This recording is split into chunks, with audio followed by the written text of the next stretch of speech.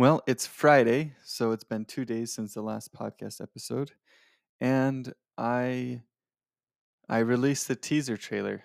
So I released it on Wednesday, and it was Wednesday night. I published it in my Discord, and I also decided to publish it on YouTube. And then I was able to kind of get some feedback on the teaser trailer from there. I spent a good part of the day on Wednesday actually talking with my brother, who's a videographer and does a lot of video editing. I talked with him that morning. I used DaVinci Resolve to edit the teaser trailer, the free version, and he gave me a lot of tips for improving my workflow. In particular, one where I could set in and out points on a video file before dragging it onto the timeline, so I could get like a small section of that video file rather quickly. So just little tips, little things that help me to improve the workflow, um, and and made it possible for me to create a teaser trailer in that amount of time. I think the teaser trailer ended up being close to a minute. I don't remember exactly how long it was.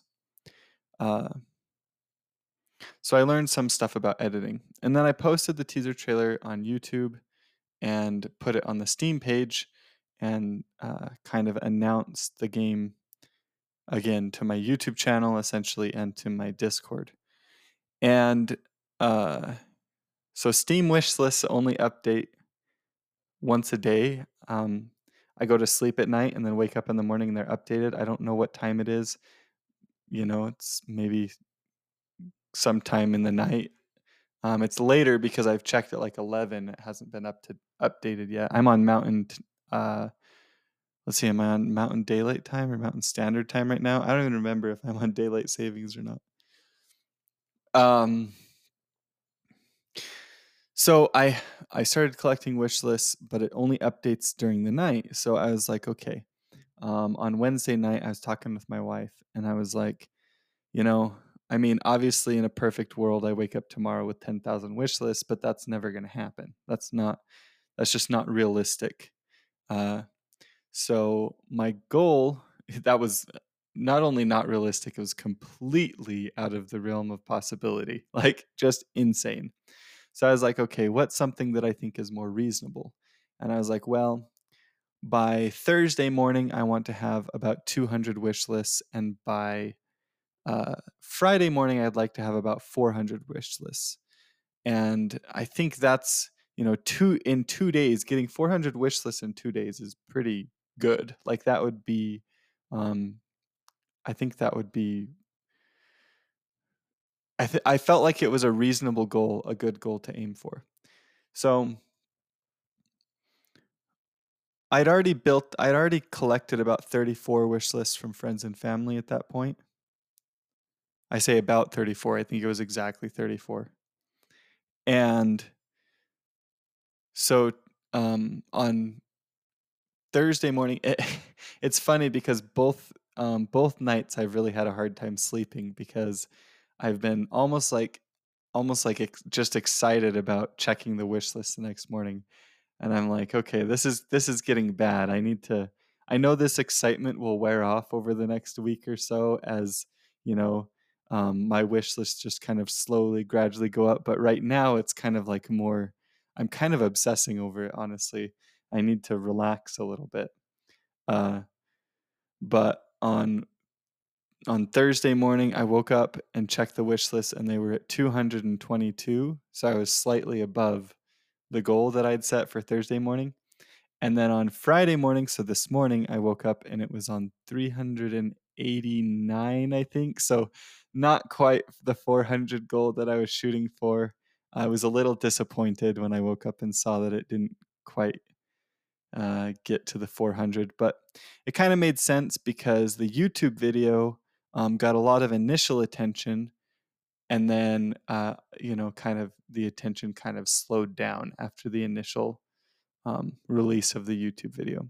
It's still outperforming my other videos, so it did really well. The teaser trailer did on YouTube. And that segues into teaser trailer feedback. And so the feedback overall was very positive. It has like a 99% like ratio on YouTube. So overall, people really liked the video, were excited about the game, went and wishlisted it. I was happy about that. However, there were two main issues with the teaser trailer that I discovered through comments. Now, the first issue was the sound. The sound in the trailer wasn't the greatest. The music was good music, but it wasn't trailer music. Trailer music needs to have like a build up, like it's building up to something, and building up to like this climactic moment, and then it kind of uh, has like um, a, a cool down, or like a um, I don't know how to describe it, but like a kind of moment after the buildup where it's kind of just like relaxing, and kind of fades out. It's like this build up into like a fade out. And the music that I have doesn't do that. Um, and the music was written by my brother. Like I said, it's good music, but ideally you need to have music that was specifically designed for your trailer. That's the best thing to do. And then I had some issues with sound effects too.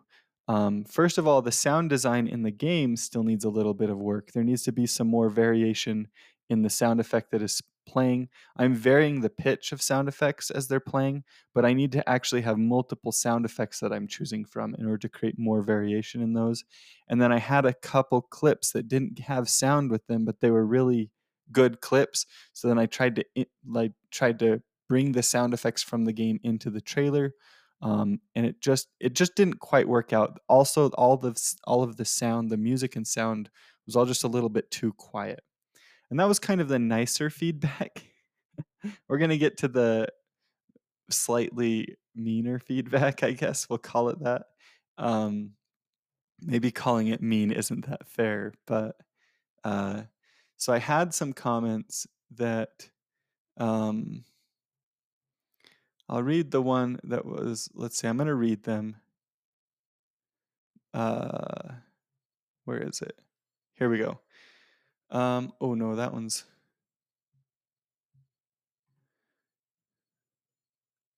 Yeah, that's not the one. The problem, is it the one? I don't know. So, yeah, there was some comments that were. So one of the problems with the trailers is that it doesn't actually do a good job. The teaser trailer, and I didn't realize this. Um, it doesn't do a good job of showing the twist of the game. Right, the game is a roguelite shooter, something like Binding of Isaac, or um, it's really presentation wise, it's very similar to the Binding of Isaac, right? If you just look at the game, it looks like the Binding of Isaac. um, I mean, it's obviously a lot more cheerful in its presentation, but like, and it's the pixel art definitely looks different. It's a different style than the Binding of Isaac, but it's got the hearts, it's got your attack, it's got the dungeon room that you're in. It's very Binding of Isaac-esque, right? Which was one of my original inspirations, so that makes sense. The twist from the Binding of Isaac is not visually, but in the gameplay, which is that it's a single stick auto shooter, right? So you move your character around, they automatically fire at the nearest enemy. And that is the twist. That's what makes the game. I mean, that's the core aspect of the game that makes it different from the Binding of Isaac. It plays differently. That twist has forced me to design enemies differently than the Binding of Isaac designs enemies. Like, it affects the design of the rest of the game, but it hasn't affected the design visually as much. And so the problem is that if you've played the game, you immediately understand the twist because you have that context, and then the trailer works. But if you haven't ever played the game, the trailer just looks like a Binding of Isaac clone. And so those are the kind of maybe more harsh comments that I'm getting. I got this comment that says, another Binding of Isaac clone, was hoping for something more original. Um, and I got this comment that was, good work, but doesn't this genre already have like a million have like a million games like this. No offense to you, but I'm tired of seeing Binding of Isaac clones every day. And then um, there was another one that was probably the most aggressive of them, I would say. Let's see, where is it? Oh, I can't find it. It's okay. Um, if I find it, I'll read it. But that was another issue with the trailer. People feel like it's just a clone of The Binding of Isaac. And understandably, I can understand where they're coming from. Uh, oh, here it is. Apart from being a total ripoff of Binding of Isaac, how else does it stand out? And that one I didn't respond to. I responded to the other ones. Um, I just said thanks for the feedback. Your comment lets me know that uh, the main twist of the game that makes it different from The Binding of Isaac isn't apparent in this trailer, and I'll do a better job of that in the next trailers. Um, the one that was more aggressive, I had another person reply, and I feel like their response was really good. It was reasonable. It just said, um, these are the differences from The Binding of Isaac. It's not a clone, and just kind of explained it to them in a kind way. I feel like they did a good job of of being kind about it. So um, at first, when I got these comments, I was actually just really surprised. I was like, "Man, what did I do to these people?" It feels like there's an aggression, or behind some of these comments that was surprising to me, like almost shocking. I was like, "Wow, I have releasing this teaser trailer has almost like hurt them in some way, in a way that they're responding back." And the feedback, first of all, was very useful. Even though I don't agree with the tone of it, it was very useful feedback. It was helpful. I'm glad they posted. I'm glad they expressed what they were feeling, you know. Um, and I was thinking about more why they might have reacted in that way, and some of it could just be that they're younger. I think that uh, my channel is going to get some views from maybe people like teenagers, or uh, you know y- uh, yeah, teenagers is probably the best way to put it, um, or young adults who uh, maybe don't have as good of a sense yet of how to act online. That happens. Um, the other thing that I was thinking is just that, I was imagining that they might be getting defensive about this. And usually if it feels like somebody's attacking you, they're actually kind of trying to defend themselves in some way. And I was like, well, how might they be defending themselves? And I was like, well, they probably love The Binding of Isaac. The Binding of Isaac is probably their favorite game in the world. Or, maybe not, but like one of their favorite games. In the same way that I love Spelunky. Spelunky is my favorite indie game. And, you know, I have such a love for that game. They probably have a, a love for The Binding of Isaac, and they might see a game like mine, where to them it looks like just a clone. um, it looks like I'm just kind of ripping off The Binding of Isaac. They might see that as an attack on something that they love, and so then they get defensive about it. Um, the other explanation is that they have seen a lot of games that were similar to The Binding of Isaac, and they have gotten excited about them in the past, and then played them, and they just were a letdown. And so then they kind of feel uh, betrayed by those games, and are kind of sick of seeing them. Like, stop making these games. They're never going to be as good as The Binding of Isaac. And so I understand that. I think that those are some pretty reasonable uh, theories for why they might act that way. And I'll never know, but it's good for me to think through that, because I need to be able to see their feedback um, in a way where I don't get defensive, right? I don't get defensive about what they're saying, and I can accept that feedback and try and integrate it into my plans for how I'm going to work on this game. And And I think something that also was helpful for me and not getting defensive about their comments was that the teaser trailer was something that I haven't put a lot of time into. Um, I only spent about a day on it, and so finding issues with the teaser trailer was good. Now, if there are fundamental issues with the game, um, that's a different thing. But I feel like it's difficult to judge the game just from the teaser trailer. And so, if they were making comments like this is just a Binding of Isaac clone after having played the game, then that would be concerning.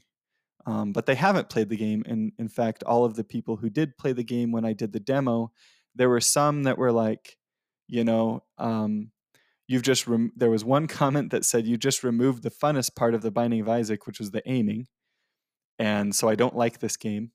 And there was another comment that said you removed the aiming, and I didn't know until I played this game that that was something I wanted from a game like the Binding of Isaac. So the game is going to be very divisive in the player base. Well, not the player base, but the people who are interested in it. They're going to be the people who are like, yes, I've been looking for a game that has this twist that's not like The Binding of Isaac. And they're going to be people who are like, no, I'd rather play The Binding of Isaac because I like the aiming aspect. I don't want my character to automatically fire. So my job as the marketer for this game is to set up the Steam page in a way that makes it clear how the game is different from The Binding of Isaac, and um, and and kind of so that the people who like aiming, who want to be able to aim, are know that the game doesn't have aiming, and they know that they shouldn't buy the game. So in my teaser trailer or in my marketing, I'm going to make sure to tell them what the game isn't. I'm going to say, this game does not include, it is not about aiming. If aiming is an important aspect of traditional roguelike shooters for you, if it's part of the fun for you, then this game is not for you. And I think if I include that in my marketing and very explicit about what the game isn't, then that will help establish it, differentiate it from The Binding of Isaac as well, because it isn't The Binding of Isaac. It plays very differently. And everybody who's played it understands that, but my teaser trailer did not do a good job of explaining that. And so it's understandable why I would get some comments like this. And there were only 3 out of, I don't know, 30 comments or something. I can't see how many there are here because I'm not on the actual page, but there are quite a few comments here. The majority of people really liked it and were excited about it. So I learned that lesson. I learned it early. There's still a lot of development ahead of me. I still have a lot of work to do. And that transitions into plans moving forward. And the plan moving forward is, let's talk about Kickstarter. So I had a short discussion with one of the podcast listeners actually in my Discord channel, and the discussion was around Kickstarter. They had listened to episode 28, which is where I'm talking about, all the work going into the Kickstarter, and they were like, "Why do a Kickstarter? Why do a Kickstarter? Like, why?" They were like, "It sounds like you only are doing the Kickstarter to try and validate the idea financially, and that you don't actually need the money. You're just trying to see if people will be interested enough in it to buy it." And that was true to some extent. The truth is that I do need the money. I've got enough of a launch pad to get me to the end of this year, basically. But I don't have enough savings. I don't have enough income to be able to work on this game full time without earning some money at some point.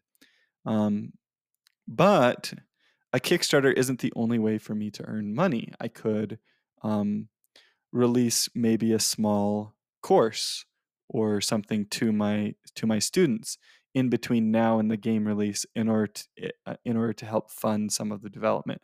I'm working on a pixel art course that I'm going to be releasing within the next month or so.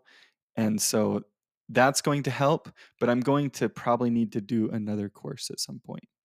Uh, so to some extent, they're right. I do need money, but I don't need to go to Kickstarter to get money. I can get that money in other places, and maybe that is the right call. And in fact, the more I've thought about it, the more I'm learning about wish lists, for example, the more I'm finding out that you can do a pretty good job of validating an idea financially.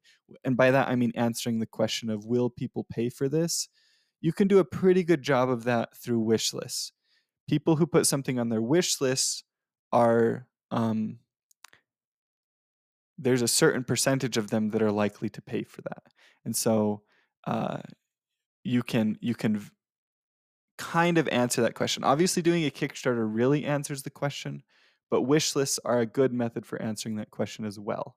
Um, Now, one of the problems with the Kickstarter that they brought up in the discussion, and I agree with them, is that doing a Kickstarter affects your Steam reviews, because if you're giving out those Steam keys to your Kickstarter backers, then their reviews don't count towards the review goals that you need to hit, and so the algorithm is going to ignore those reviews, um, and that is damaging. So that's a cost of doing a Kickstarter that you have to consider. And the other thing is that even though the Kickstarters that I've done over the last, or the Indiegogo that I did for my book, for example, was a good experience from like a creative perspective, financially it wasn't a good experience. And I worry that that would be the same for something like this, that I do a Kickstarter, it would give me some money initially, but then in the long run, financially, it would actually harm my business, because the book was actually was pretty damaging to my business. In the 10 years that I've been running this business, I never had a 0 month. Like I never had a month that was negative. And then when I released my book, I had 2 negative months in a row because of the shipping and printing costs were so extreme. They were so much higher than I anticipated. And that was my fault. That was on me.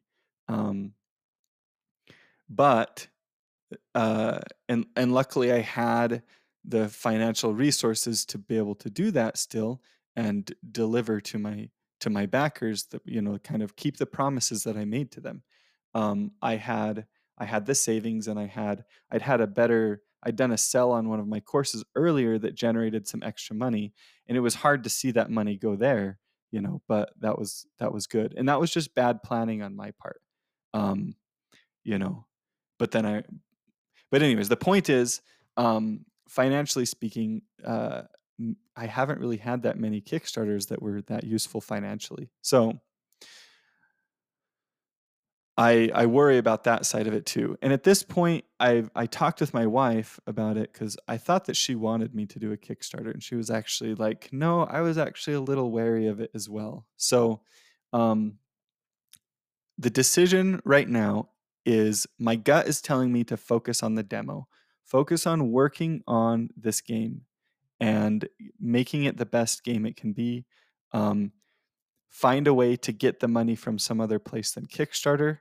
And I'm not taking Kickstarter completely off the table, but because I might be open to doing a Kickstarter still at some point, but but at this point, I'm like, I have to be convinced to do one. My decision is no, I'm not going to do one. And then if someone were to convince me to do one, like, one of the benefits of a Kickstarter is it's easier to get a publisher, right? Because you have a Kickstarter to show them that it was successful. And so if I were to decide to try and get a publisher, then I might consider Kickstarter, because then the benefits start to outweigh the costs. But for now, the new update is no Kickstarter. I'm not going to do a Kickstarter. I'm going to focus on just working on the demo. And I want to release the demo in one of Steam's next fests to help build wish lists. And I'm looking ahead. Um, I can't really say when they are, I don't think. Uh, but I am looking ahead at a Next Fest early next year. Um, sometime in Q1 or Q2 of next year to do a Next Fest release of the demo, to hope to build up wish lists and then launch the game soon after that. So that's the plan. Focus on the game right now. And honestly, this is what I feel like. I feel like it's the right thing to do, and I'm also excited about it because I have really loved working on this game. It's been so much fun, and getting the feedback from everyone has been a lot of fun. And I am confident in the core of this game. I I I know that it's a fun game and that the core of it is good, and that I can build around that core to make to increase the playtime for that experience. You know, extend that fun core out from here, and having that confidence in the core came from the prototyping that I did and the video feedback that I got. It was a lot of early prototyping and then a lot of video feedback on those prototypes, and that gave me the confidence in the core of the game. Um, it was a lot of putting it on my Steam Deck, taking it to family gatherings, and watching them play it.